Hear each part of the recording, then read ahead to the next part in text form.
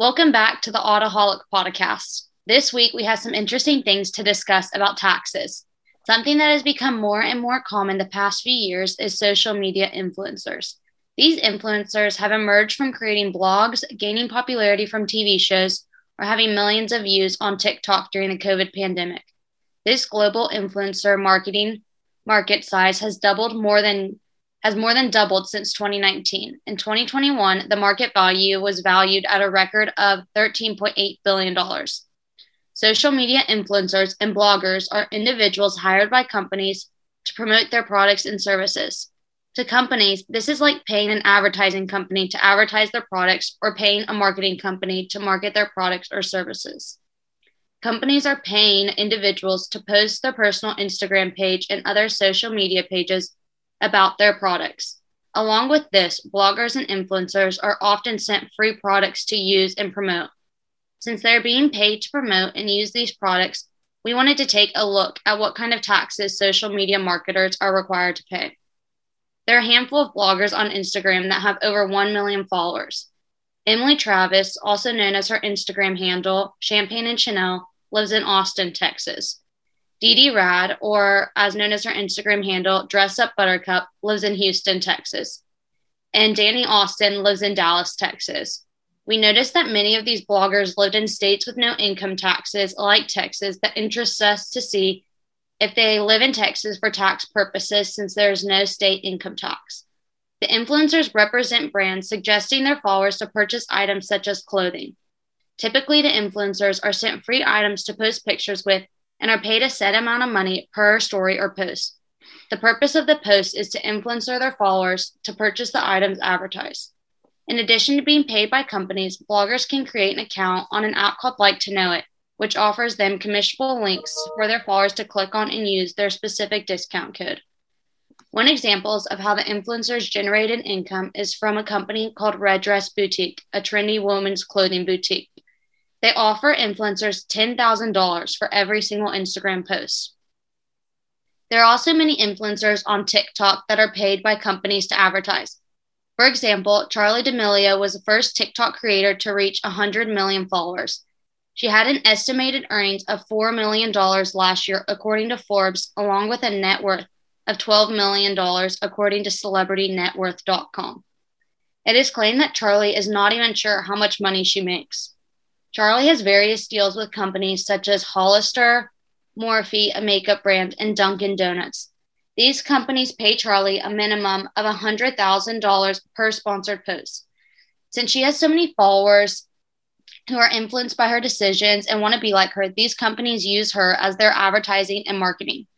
Charli was the first TikToker to make an appearance in the Super Bowl advertising, which she made $1 million for the event. Along with all the sponsorships she has through various companies, she also released a reality TV show with her family on Hulu that was named The D'Amelio Show. Another TikToker, Addison Rae, made $5 million last year due to her sponsorships, just right above Charli.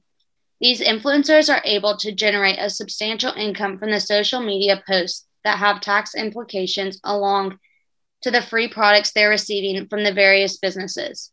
We'll go into further detail discussing the tax consequences, and I've asked the listeners to submit questions relating to the tax consequences and implications for influencers. We have our tax experts, Mary Frances, Mary Grace, and Tori here from Auburn University to help us explain the tax consequences for the blogging and influence industry. First, Mary Frances, will you help us understand what type of tax entity the social media influencers are considered to be? Yeah, Kelsey. So social media influencers and individuals that are paid to promote merchandise from companies are not actually employees, but are most likely considered independent contractors. So the Internal Revenue Code, Section 3121, defines employees in detail, and individuals that are paid by a company but do not have an ongoing relationship and are not controlled by the employer, nor have a set schedule or task to perform for the company, are usually considered independent contractors. Thanks, Mary Frances. Tori, can you explain what all is considered income for tax purposes? Sure, Kelsey. So taking a deeper look into how influencers are paid, Influencers can be paid for their services, such as a flat rate per Instagram post or per story posted, or they can be paid a percentage of sales that generated from their post. They can also post products through a special link or sell a product through a promo code, and all sales through the special link or code can be designated as what the influencer sold and are paid a percentage of that. In a Business Insider article, one influencer's made an average of $5,000 a month just on the affiliate links alone. The amount of followers that person has or how many profiles viewed that promotion can also influence the amount they are paid. Obviously, all of this is taxable income to the person being paid by the company it is influencing for. Usually they will receive some tax form like a 1099 miscellaneous from every company they have been paid from that lists out how much they've made through their contracted services for the year. In the US, a brand is expected to give the influencer a Form 1099 for their tax returns. The brand will then receive a Form W-9 in return when a cash transaction is involved. The gray area begins when influencers are given a free product or service in exchange for something. One influencer, the baller on a budget, said, "From what I've learned and witnessed, many people in the influencer space don't report income unless the brand gives them a 1099 to file.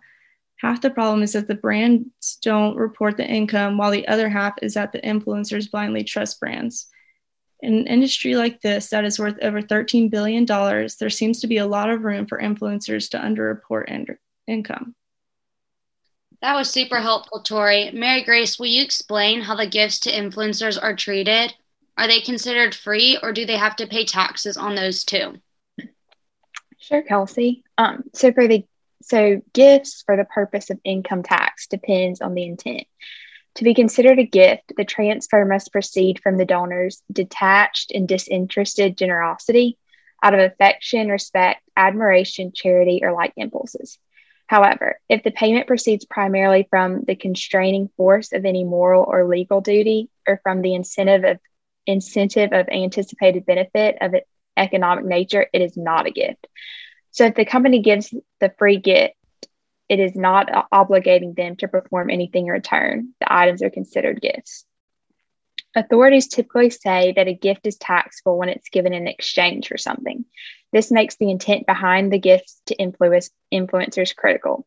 The intent of why the gift is given to influencers will determine how it be taxed. One Bloomberg tax article said, "Businesses don't send product to people called influencers just because they want somebody to have a product.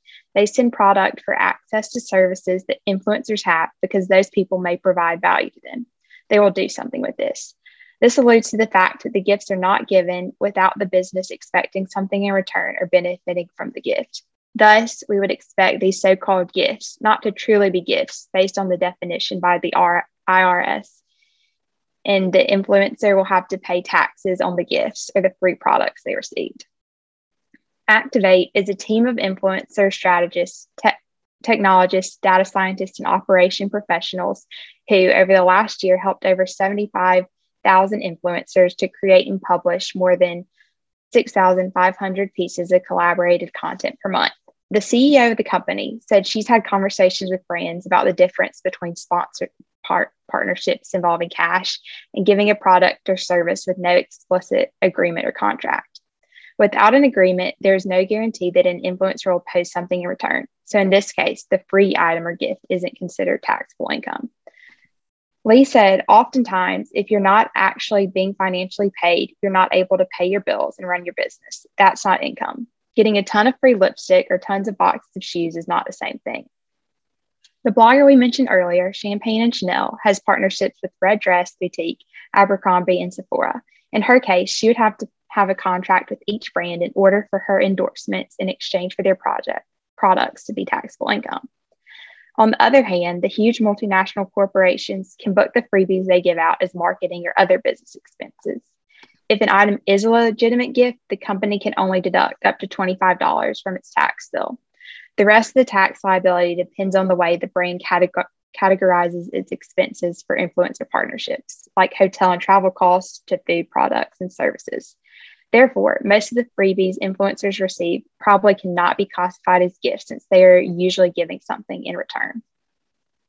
Thanks, Mary Grace. That seems much more complex than a simple answer of yes or no. So, Mary Frances, can you explain if the influencers can claim deductions on their expenses? Yeah, good question, Kelsey. So, an influencer's job can require a wide variety of expenses. These may include, but are of course not limited to, computers, tablets, smartphones, cameras, and other filming equipment, editing software, trademark and copyright fees, advertising and marketing costs, website, emailing services, home office spaces, supplies, travel, and mileage. So, this is an extensive list, and influencers under the Internal Revenue Code, Section 162, may claim deductions on expenses as long as the expenses are ordinary and necessary for their job as an influencer. However, if someone is not quite at influencer status, the IRS could consider them just a hobbyist, which would mean that their expenses would not be deductible. So, when trying to claim deductions, it is important to know if your side gig of blogging is actually considered a job or is just a hobby. Thanks, Mary Frances. Tori, can you help us wrap this up and give our listeners a few takeaway points about the taxes for influencers in the industry? Yeah, so in conclusion, the influencers we mentioned at the beginning that live in Texas do not have to pay state income taxes since the place of work is being conducted in Texas, even though the business may be located in a different state. The living location may or may not be tax influenced, although these influencers that reside in states with no income tax, such as Texas, will still have to pay federal tax. Someone like Charlie D'Amelio, who lives in California, will have to pay both state and federal income taxes, and will be liable for all taxes for free products or gifts that are reported by businesses. Since influencing and making money from advertising on social media is such a new concept, there are many gray areas. We expect the IRS to come up with more advice outlining how the influencers should report their income and the other items received. Thanks so much, Tori and Mary Grace and Mary Frances. That's all we have for this week's episode. We'll be back next week with a new tax issue. Thanks for listening.